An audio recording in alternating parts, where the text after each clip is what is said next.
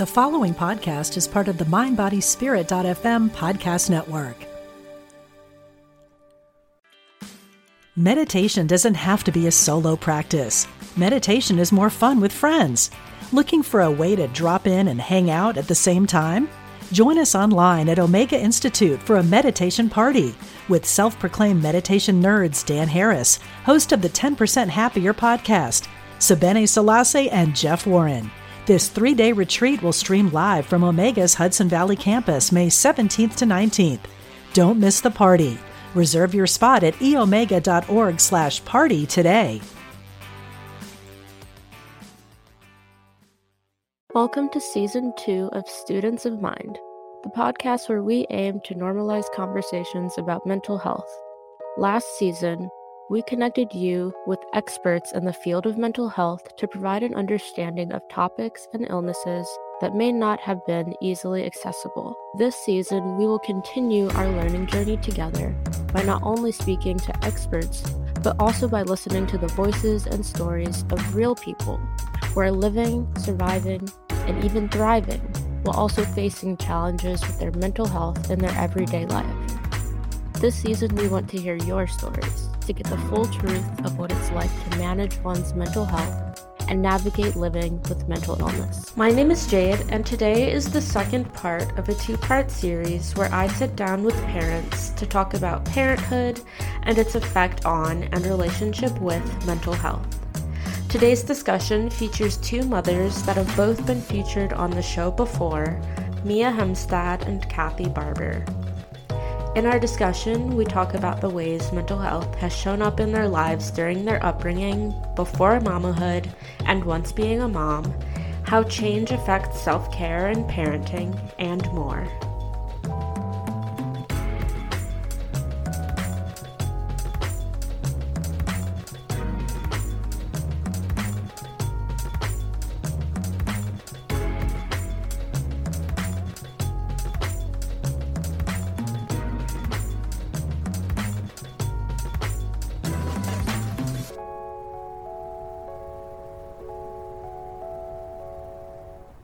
I hope by listening to the show, you're able to learn something new and gain some encouragement through hearing our experts and listening to the journeys of our guests. However, this show is not a substitute for professional advice, diagnosis, or treatment. Always seek the advice of your mental health professional or other qualified health provider with any questions you may have about your condition. Never disregard professional advice or delay in seeking it because of something you have heard on the Students of Mind podcast.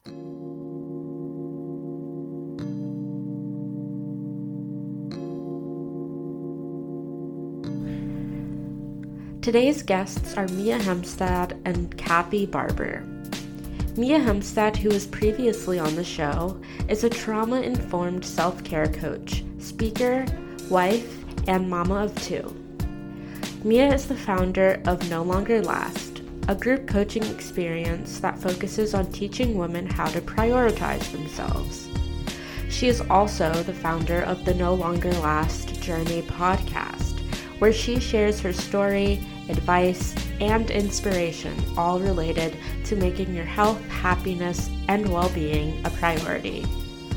Our second guest is Kathi Barber, who has also previously been on the show and just happens to be my mom. She's also a writer, speaker, and mental health advocate. Today, the 3 of us sit down and talk about the ways that mental health has shown up throughout their lives, how parenting shifted their relationship with their mental health, how periods of change affect both parenting and self-care, and the ways these 2 mamas take care of themselves through it all.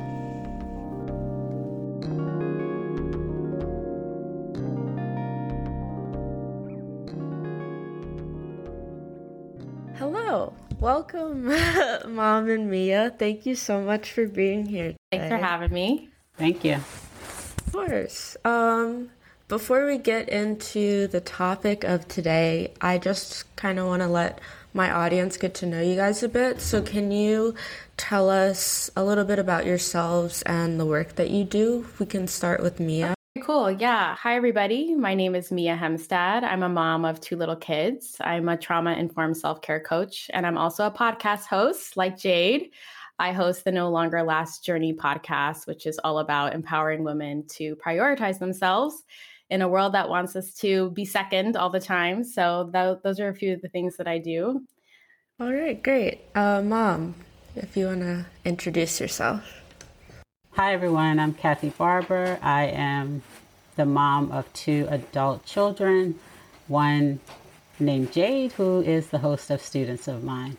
I'm also the author of The Black Woman's Guide to Breastfeeding and also Lactation Management Strategies for Working with African American Moms. For the past 20 years, I've been consulting and working for different nonprofits, providing leadership on fundraising as well as marketing and communications. Great. So today we're going to talk about parenting and mental health and how it all relates. So I think to start off the conversation, I kind of want to go back to the beginning and talk about childhood. And my first question is, what was your relationship and experience with your mental health as you were growing up? I know that a lot of the times we tend to not have conversations about mental health until we're older. So I wonder, as you are where you are in life now, looking back, if you're able to identify the ways your mental health challenges showed up as you were growing up. Go ahead and dive in. I love this question. I am having a lot of epiphanies recently about how my anxiety was present beginning of childhood. I thought, when I was a kid, I didn't have anxiety. And it's no, I did. I had really bad anxiety. So I'm just really starting to make sense of my childhood. And in terms of what was my relationship to mental health? Could I talk about it and things like that? I mean, the answer is no, absolutely not. It was never a model to me. The vocabulary around mental health wasn't even a thing. So even if I wanted to talk about it, I had no idea how. So I don't even think I heard the word anxiety until I was almost in college, really. So yeah, that's kind of where I started out, just going through it, but not knowing how to talk about it.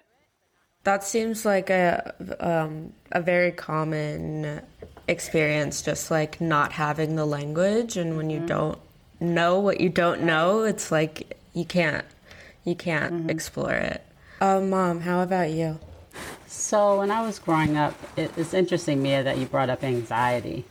There was basically only one discussion that I heard growing up, and it was about a family member that suffered from a nervous breakdown, which we now know it was, a severe anxiety attack. So that family member, I don't know, maybe every couple of years would have to go to a mental health ward. And, my family, all they would say is that she had a nervous breakdown, which didn't give you any information on what that really meant. So she experienced that probably most of my lifetime, and may have been admitted probably in the last 2 years for about 5 days. But my family and this relative never talked about, even to this day, why she was actually admitted at these various points, other than she had a nervous breakdown. So other than that, mental health, mental illness was never discussed. But, when I reflect on my childhood, I could not name my experiences as mental illness. But in my 20s, that's when I started to connect. The fact that I was so different from everyone else, some things like, severe anxiety about school starting, or when I had to be on the bus stop, going back and forth to school. I was really paranoid and terrified. And the way I would do things like put chairs up against my bedroom door at night when I was growing up, because I was scared and anxious that someone would break in and hurt me and hurt the family. So now when I look back on those things, I can definitely see that was anxiety and definitely some periods of depression. I think that's really interesting about the family member that even to this day is, having admissions and it's still not really being talked about. It's not, it's funny. We actually have had some cousins over, and we got on the topic of mental illness.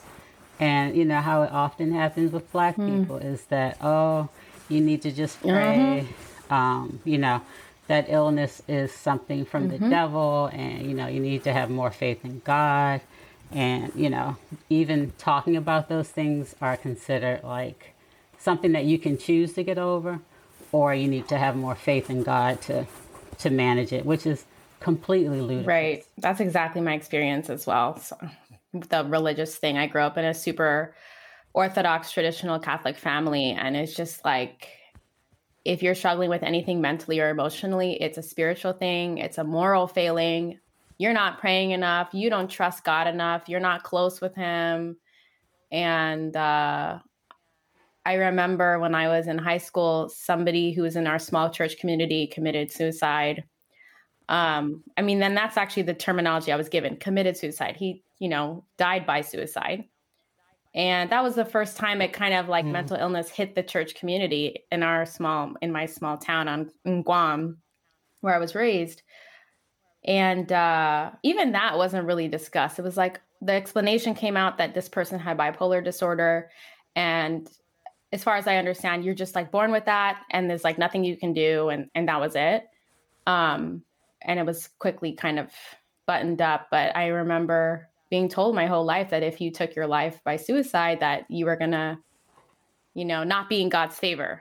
So it was always tied back to religion and whether or not God loved you, which is like the last person someone with mental illness needs.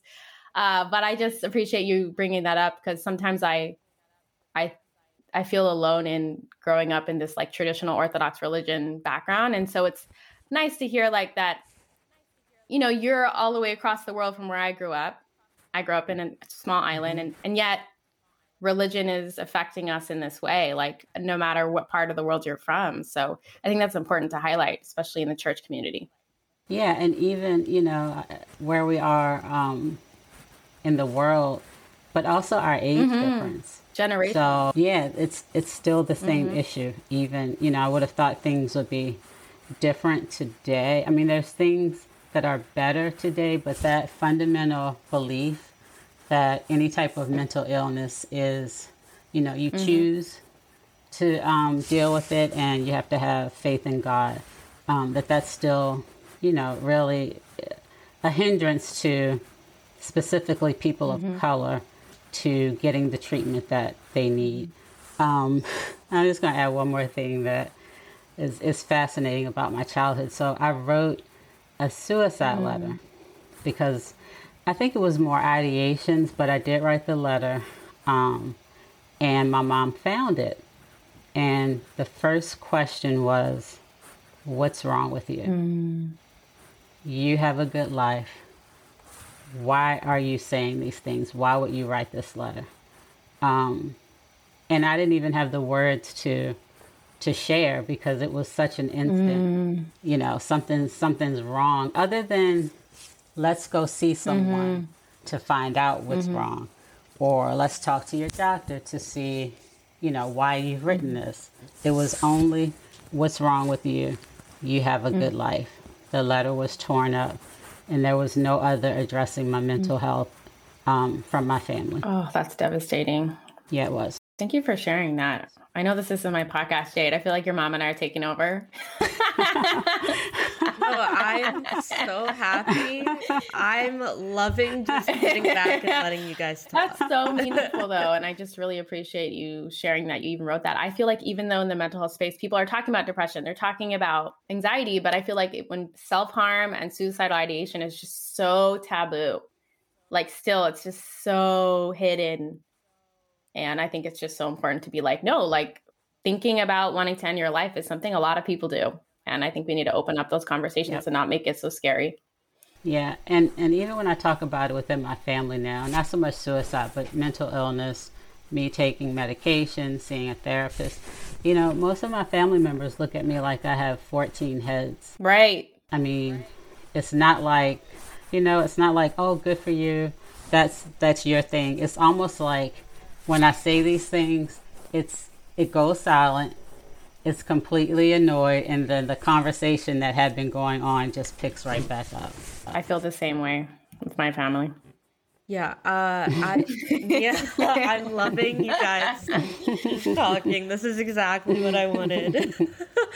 But yes, thank you both for sharing about your childhoods. I know that can be tough sometimes, but I think it's important to speak about our childhoods with this level of wisdom that we now have is healing in a way, and and then just talking about it out loud helps us kind of see it as it really was.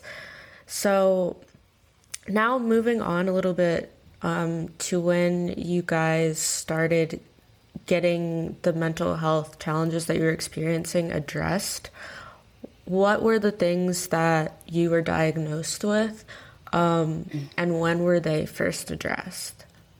I can start with that. So, I always knew, like I said, that I was different. And I think in my early 20s was when I could begin to identify that I needed to get some support, but I didn't get a diagnosis until I was pregnant with Amir, who's my son. He's 25. So when probably midway through the pregnancy is when I was diagnosed with depression and anxiety. And I think hormonally, during the pregnancy and all of those hormonal shifts, that's why I think things got worse, which forced me to, speak with my doctor about how I was feeling. At the time, I was not prescribed any medication because I was pregnant, but we know now that there are definitely medications that can be taken during pregnancy that's safe. So yeah, in my mid-20s, I was diagnosed with depression and anxiety, and then in my probably early 30s, I was diagnosed with bipolar 2 and PTSD.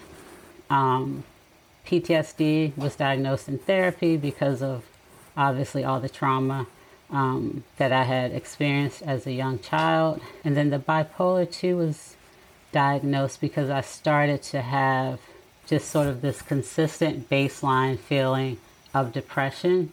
But then I would have these brief periods of just hypomania, very excited, staying up a couple nights in a row, being extremely productive. But then it would last maybe 3 days, and then I would go back to just sort of having this baseline feeling of depression and not being happy. So, yeah. So in my mid-20s initially, and then started consistent therapy in my early 30s. Wow. For me, and again, it's so fascinating to me, like generationally, I didn't start learning about my mental health challenges till my 20s. You would think that by the time my childhood came around, like at least there'd be some discussion about it. But no, I was like completely in the dark until I was a senior in college. And it was a spine specialist who actually said I had anxiety. She can't diagnose me because she's a spine specialist, but she was like, I think you have anxiety and this is where you should go. Because I was experiencing debilitating back pain and like pain in my vertebra in my neck and certain parts of my back. But it was always centralized to my my spinal cord, which we know our central nervous system, a ton of nerves are in there, and anxiety connects to that, right? So I was paying attention to those signs, and I went and got tons of testing done, and everything came back negative. And finally, I had a doctor that didn't just say, the test came back negative, you have no problems. She acknowledged that there was a problem, and she said I should probably go, get a therapist. I didn't, because I was too scared to figure out how much that would cost. I didn't have health insurance at the time. I was paying it for everything out of pocket. But it was the very first time I even heard the term anxiety in relation to me. And that was a big deal.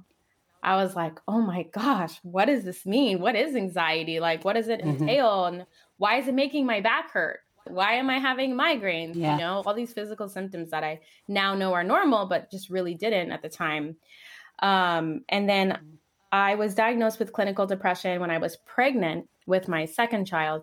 And I didn't go on any medication, but I was closely monitored by the healthcare team in my second pregnancy. And I'm so grateful for that. And then my daughter was, I think, about 3 months old when I was officially diagnosed with PTSD and major depressive disorder, and, you know, was given an ACEs assessment, which is adverse childhood experiences. It's an assessment to evaluate how much trauma you've been through. And I scored an 8 out of 10. And to this day, you know, that diagnosis of PTSD and depression and that ACEs score really helps me to validate myself when I am gaslighting myself and telling myself that I should be as productive as this person. I should be further along in my career. I should be doing better and all this stuff. And to remind myself of the facts, which is that I have PTSD and depression. I have an ACEs score of an 8 out of 10, and I cannot compare myself to other people.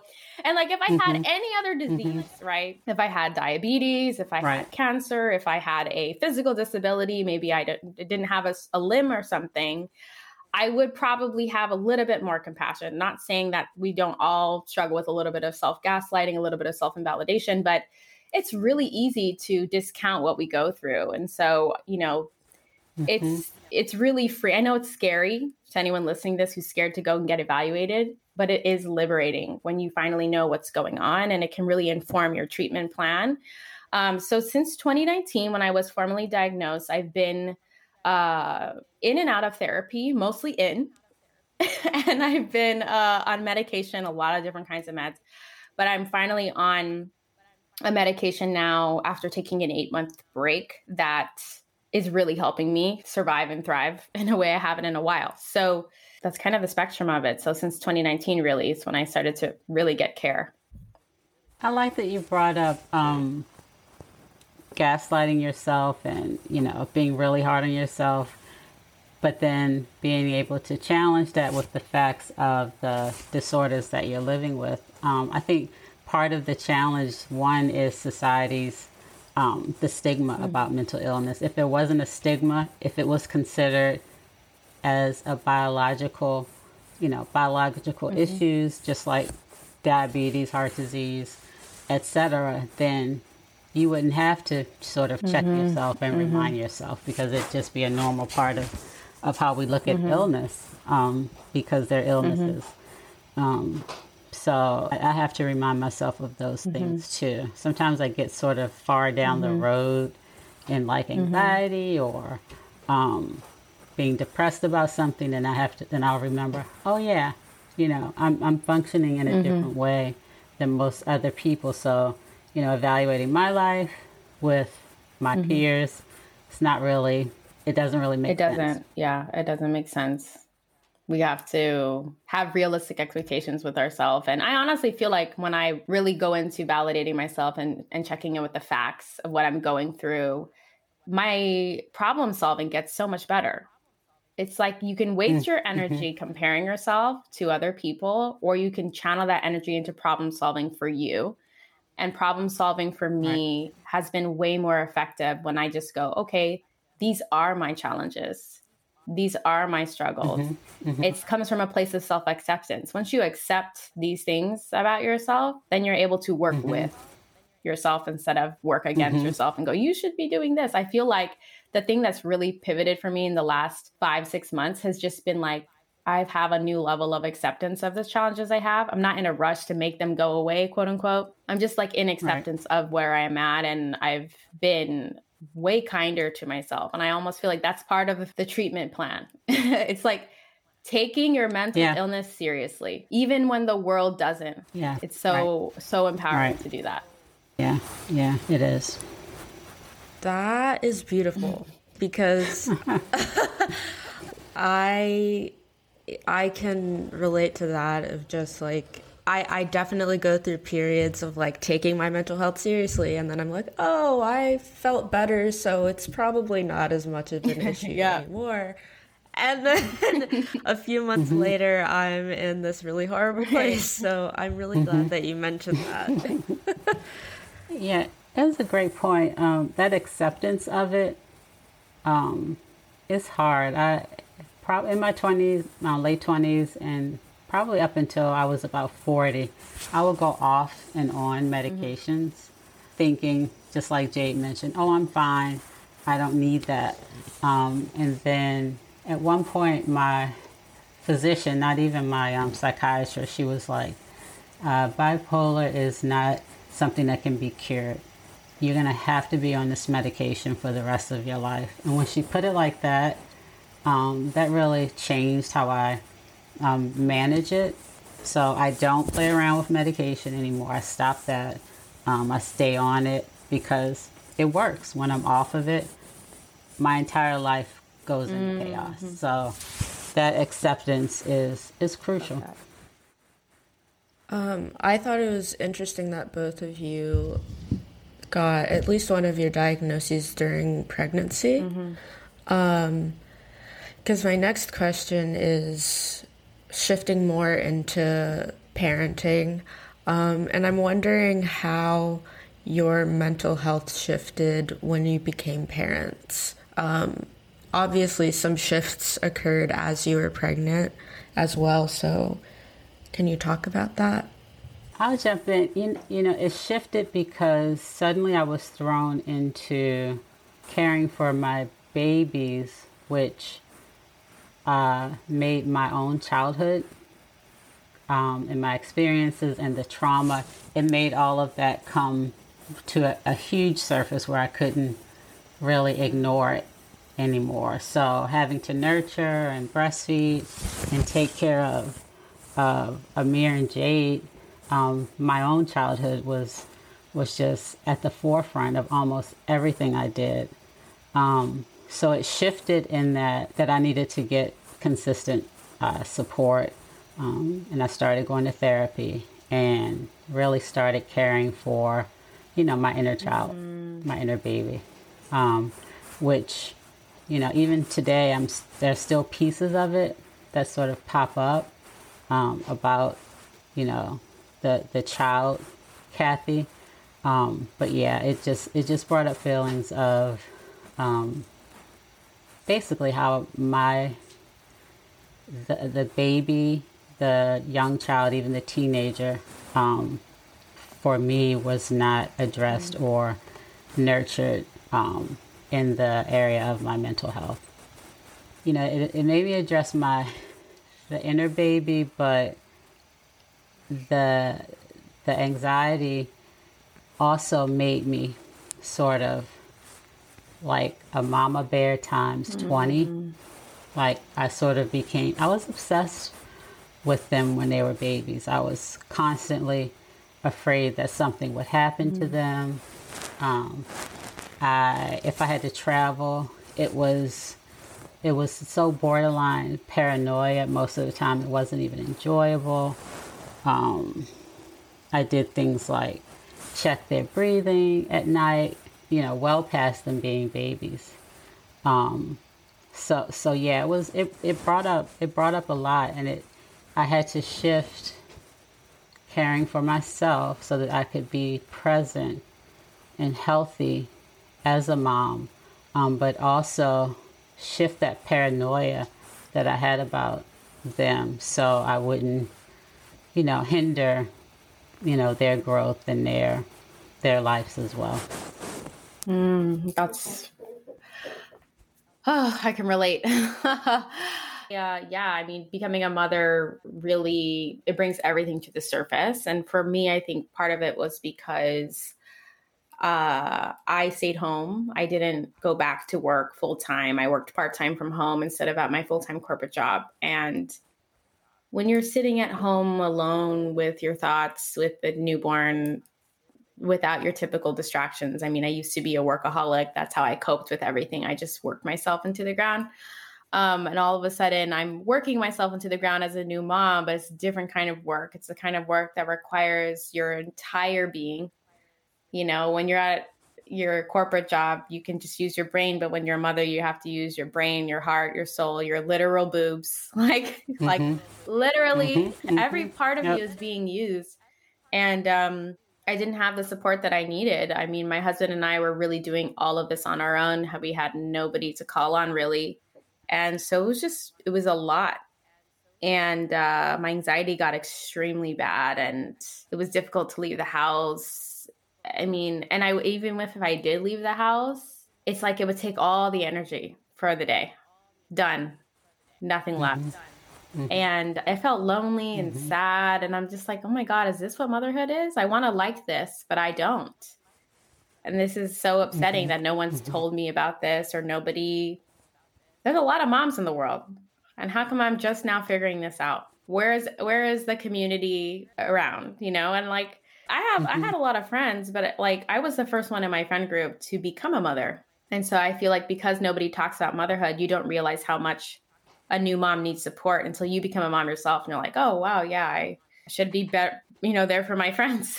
But yeah, I don't even remember the whole question, but yes, it changed my life. And it really forced me to, you know what, there's this quote that I heard in a book written by a pediatric neuroscientist who studies like the brains of children. And he said, the reason why becoming a parent can be so triggering for some people is because you enter back into the parent-child relationship.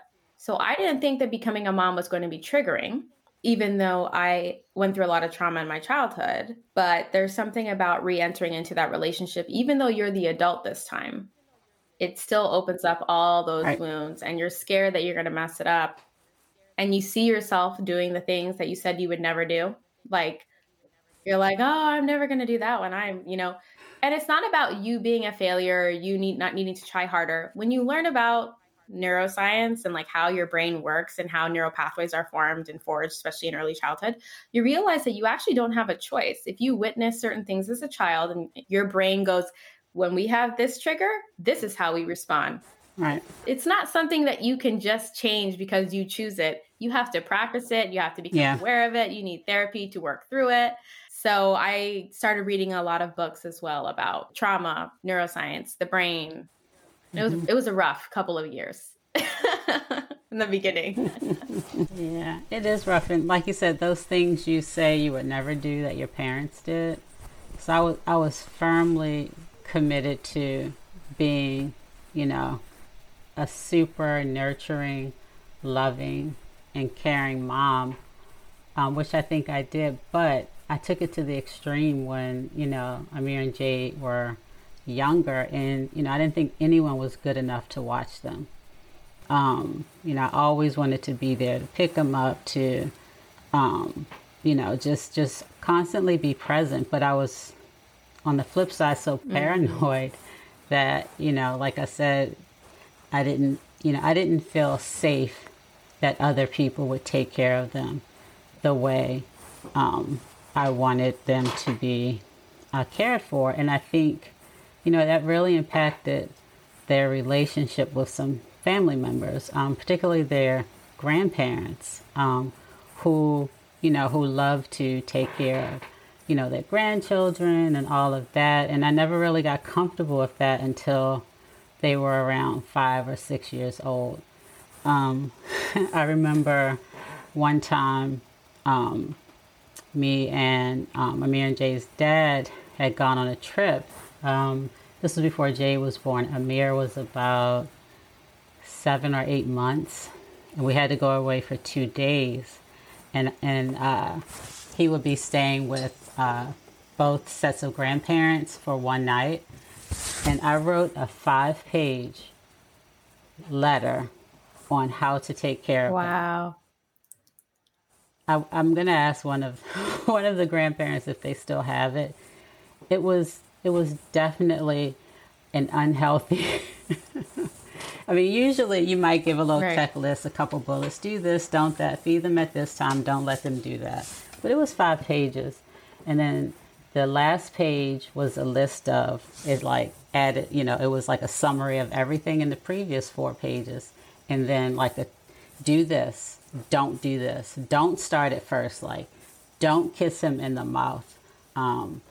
Don't, like be up in his face. Don't give him a pacifier. It's all these things that, they saw the letter. My mom was like, she just threw it. Like, I'm not going to deal with that.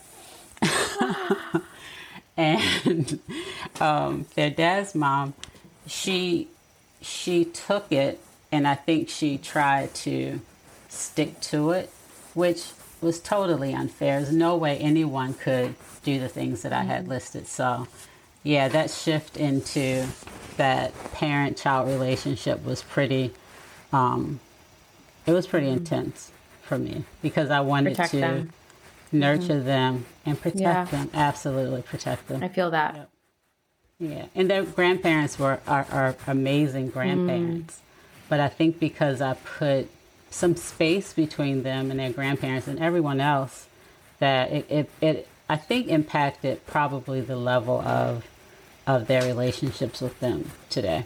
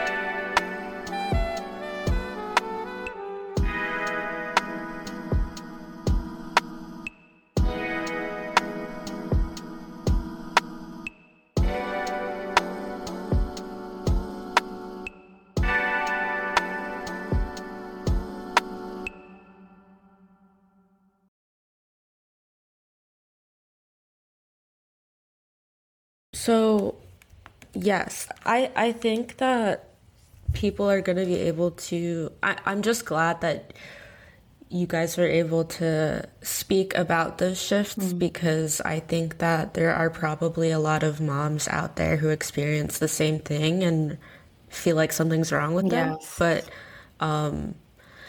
I like you were mentioning, Mia, like I know that once you enter into mamahood, at least what I've heard, friendships kind of dwindle out, unless you have other mama friends. Yeah. So I'm glad that we have this platform to hopefully make some moms out there feel less alone. Yeah.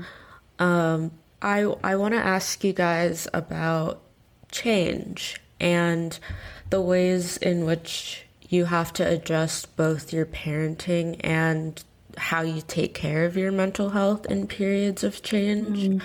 I know both of you have recently gone through a change in your life.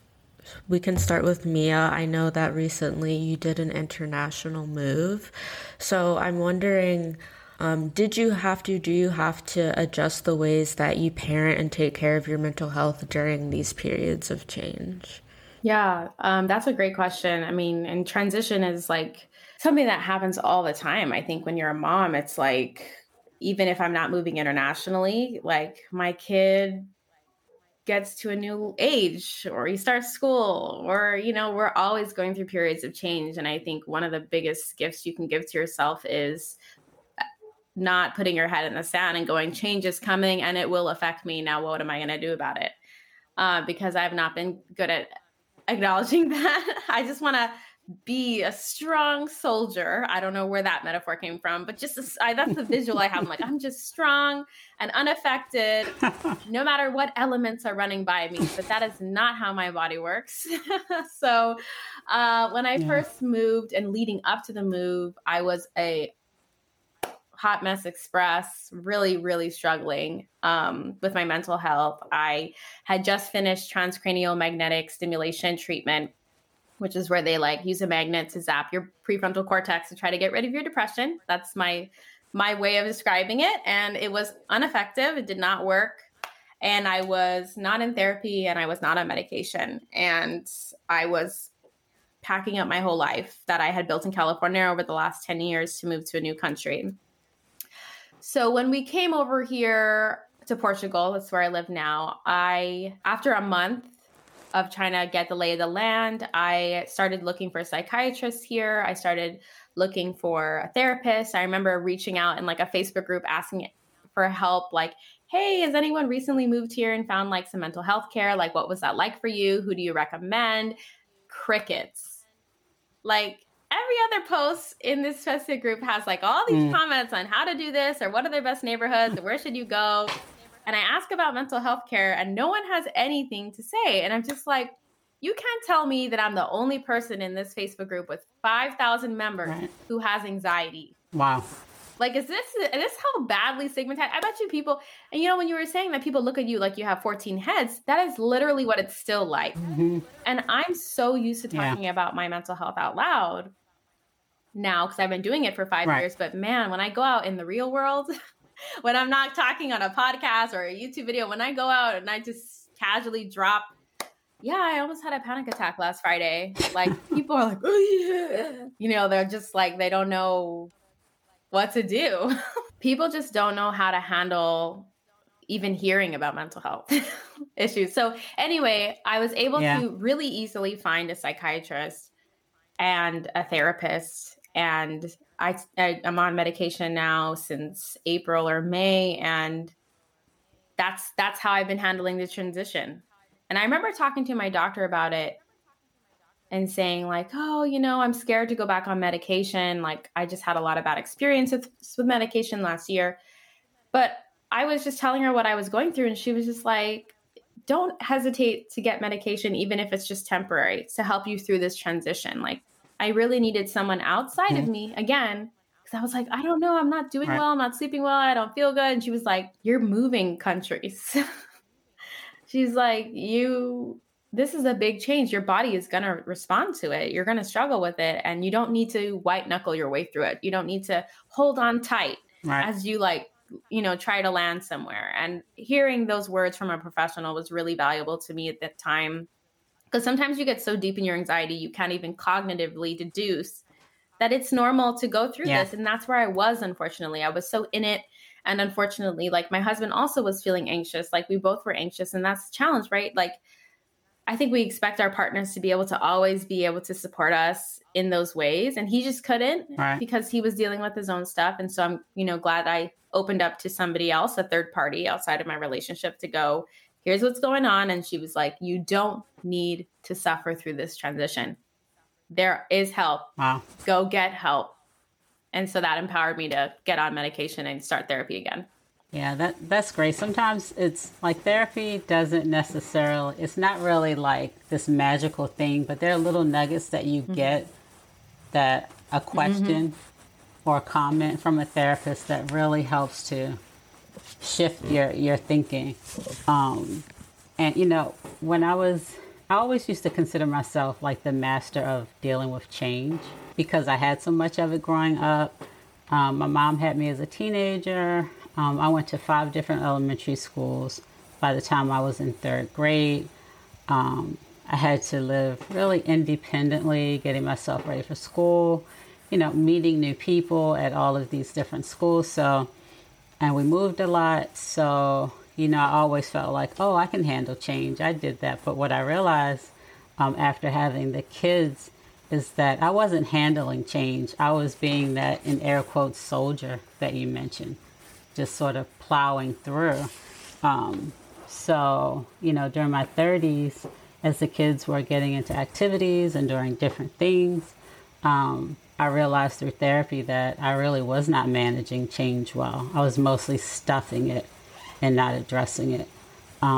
So once I was able to, you know, find a good therapist that I connected with, because we know you don't always connect with a therapist.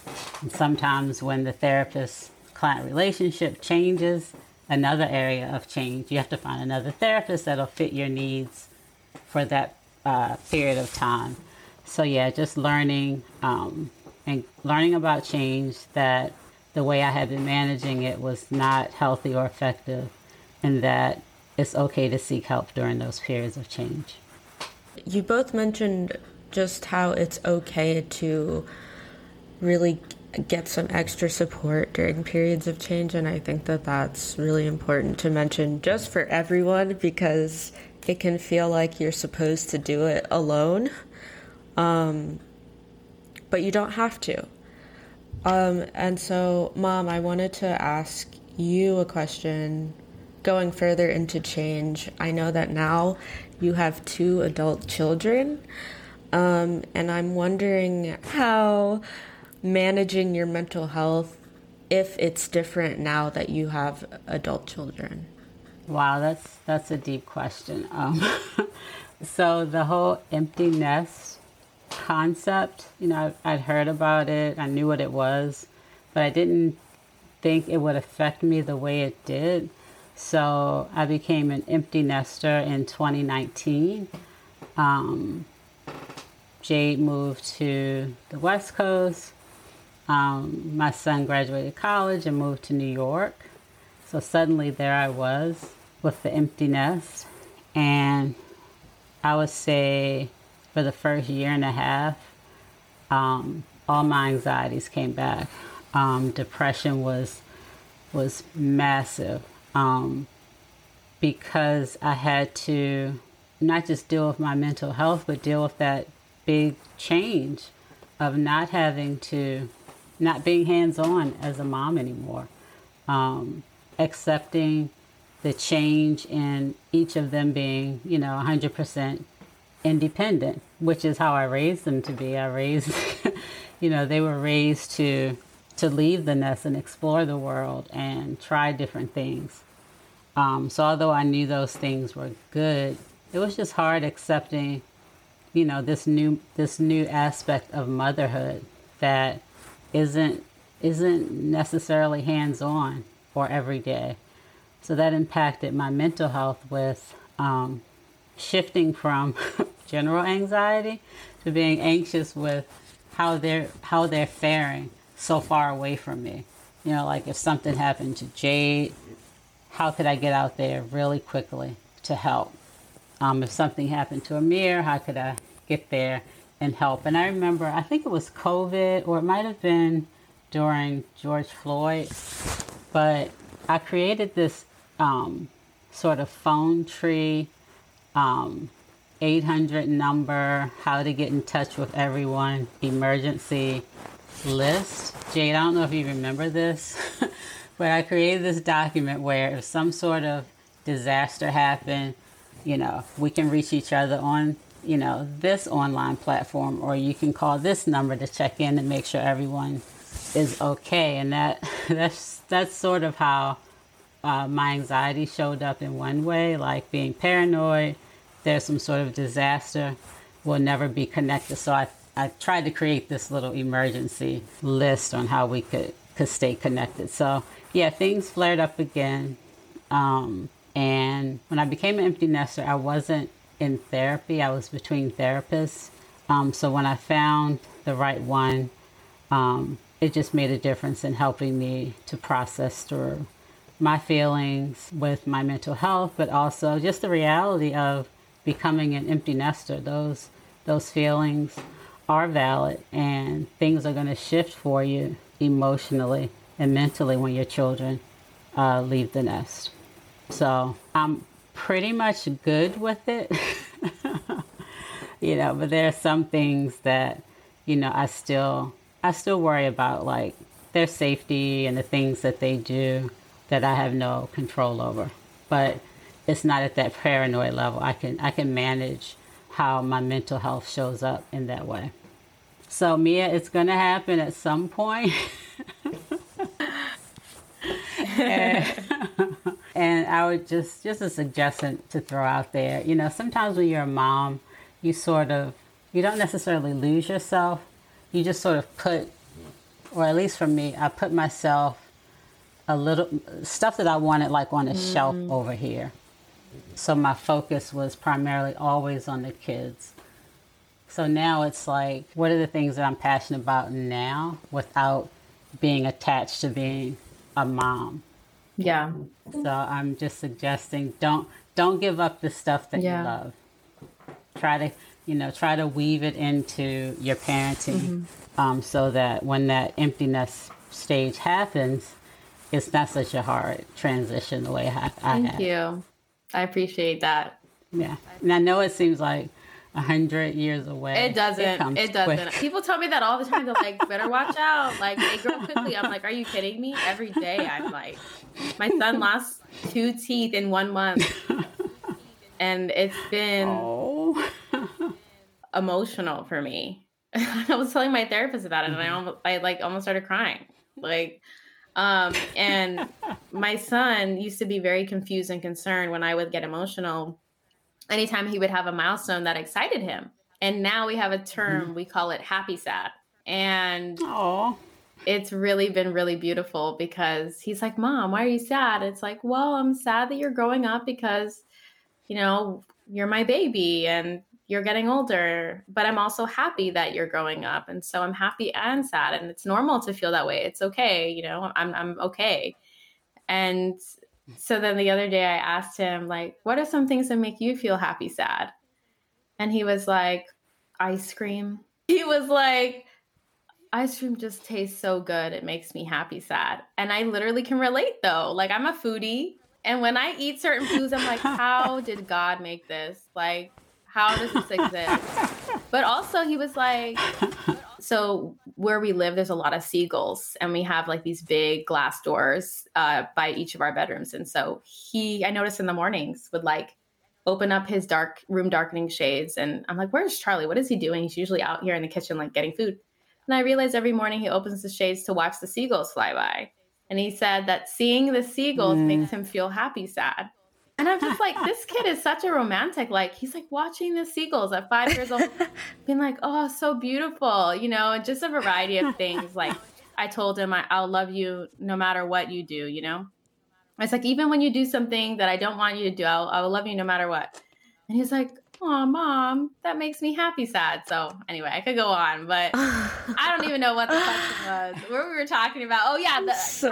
How old is my son? He's 5, but he talks like he's 20 sometimes. I'm just like, you know, I'm like, I see him growing and I'm trying to just enjoy every moment of it and soak it in. Yeah, I think it's amazing that you gave him that language of happy, sad. That's so important for him to have that and be tapped into what that means at his age. Because boys don't often get that mental health support. Even as adults, you know, we talk about as moms, like not sharing all the information about mental health or how we're feeling, but men, you know, it's exponentially less. So, you know, allowing him to feel emotional and giving him this language, I think is going to be a critical part of his own mental health as he grows. Thank you so much. I'm trying. Yeah. This is so great. I love this conversation. You guys both briefly mentioned self-care. And so as we close out this conversation, I want to ask you guys, what are... like, do you guys have self-care routines or things that you do to stay well mentally and physically on a regular basis as you're juggling parenting and managing your mental health and work and all of the things that come with life? That's a great question. And I'm really good at telling other people how to have self-care and how to take care of themselves. And I'm always telling, you know, people, be gentle with yourself. It's really hard for me to maintain it. I do well for periods of time. And then, like, if something happens, I sort of put my self-care, you know, to the side. But I think I'm doing better than I have probably in my entire life. But I have to do things like, now I write what I need to do with a Sharpie on my mirror in the bathroom to remind me, okay, you know, sit still and just breathe, or, whatever the things are, do some yoga or sit outside and just be with nature. So I think the most consistent thing I do is either during my lunch break or when I get home, just sit for about 20 minutes and just be, and just, let the day flow through me, let any thoughts that I have. I guess you could call that meditation. But yeah, I just sit and just sort of, let thoughts flow through, let my body rest from like being tense all day. And then during my lunch break, if I'm in the office, I'll go outside and, just stand out there for a moment. And getting my nails done and a pedicure, that's something that's been part of my self-care consistently. That's something that I never like give up. So I would just say, taking care of my fingers and my toes, and just sitting with myself quietly. I love that. For me, the thing I do most consistently, like I have a lot of different self-care practices that I do on a regular basis. Like I was writing them down earlier to just prep for this interview, and I was like, this is too much to talk about, but I would say like there's a domino effect, right? There's some things I like to call cornerstone habits. They're kind of like the foundation. And for me, that's yoga and mindfulness or meditation. So I always do 10 minutes of yoga after breakfast and then 5 minutes of sitting in silence. So I'll just put on a 10-minute yoga YouTube video. And then during that, I try to be really present with my body. Like when I'm doing each pose, like where is the tension? Where do I feel tight? How can I breathe even deeper? How can I exhale even longer? I really believe that, you can really make the most of 10 minutes. It doesn't need to be an hour. And in fact, when I used to push myself to be like, no, I need to do 30 minutes of yoga or it doesn't count. That's stressful because I don't have 30 minutes. I'm a mom of 2 young kids. So those 10 minutes every day is so meaningful.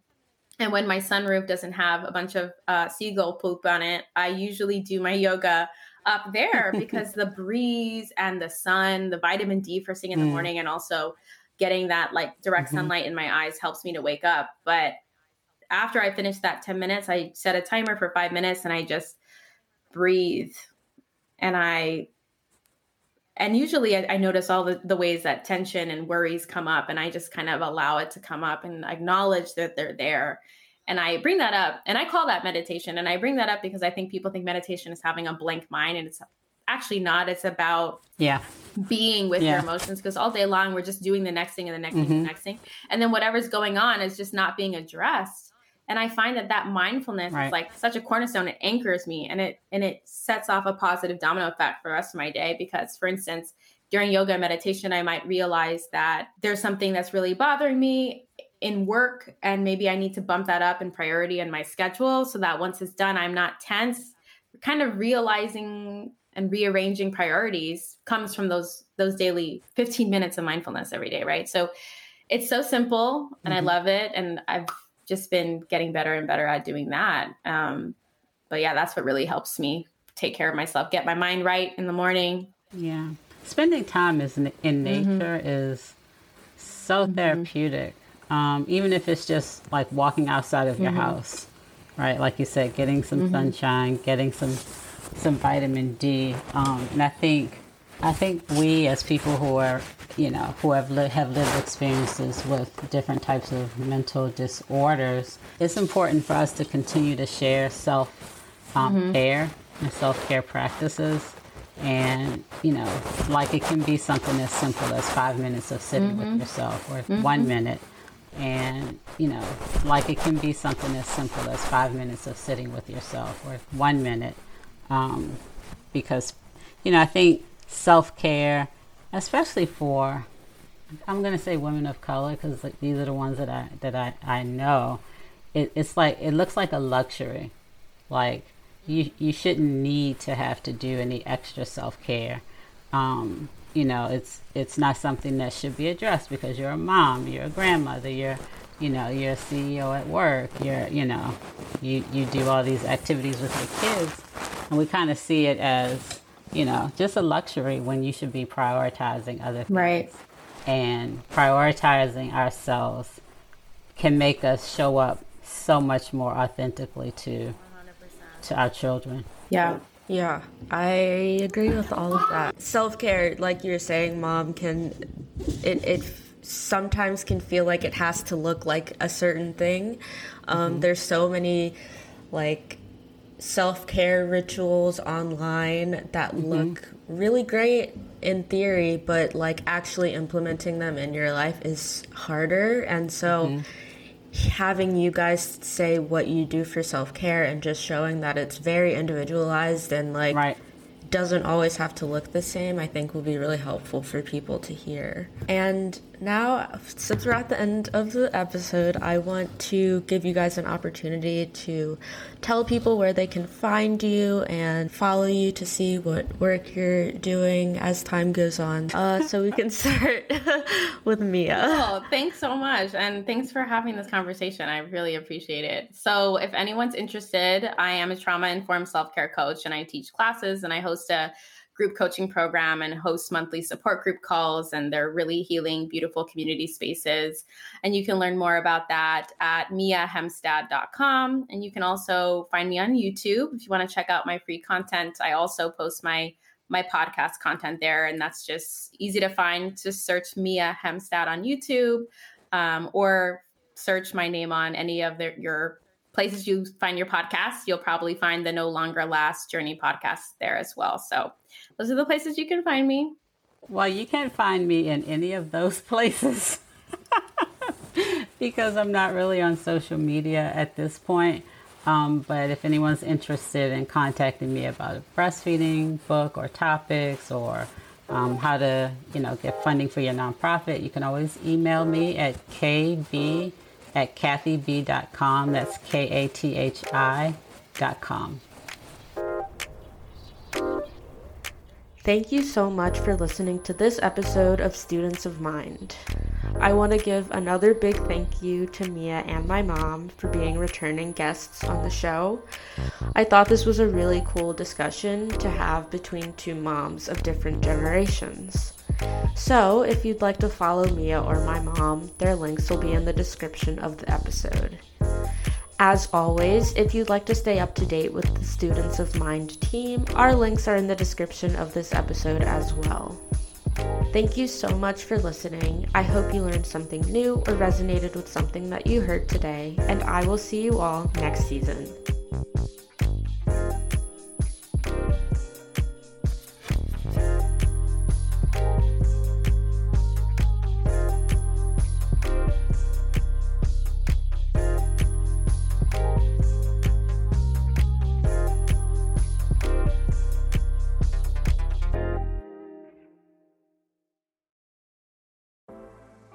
Life is hard, and sometimes you need a little help and guidance.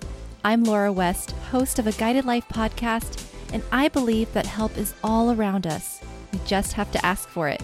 The universe has a way of guiding us forward with the help of our past loved ones, angels, spirit guides, and ascended masters. On the podcast, I love to explore these ideas with incredible guests and let people know that they are never alone. Make sure you subscribe and follow so you can join me on this journey. Part of the mindbodyspirit.fm network and wherever you get your podcasts.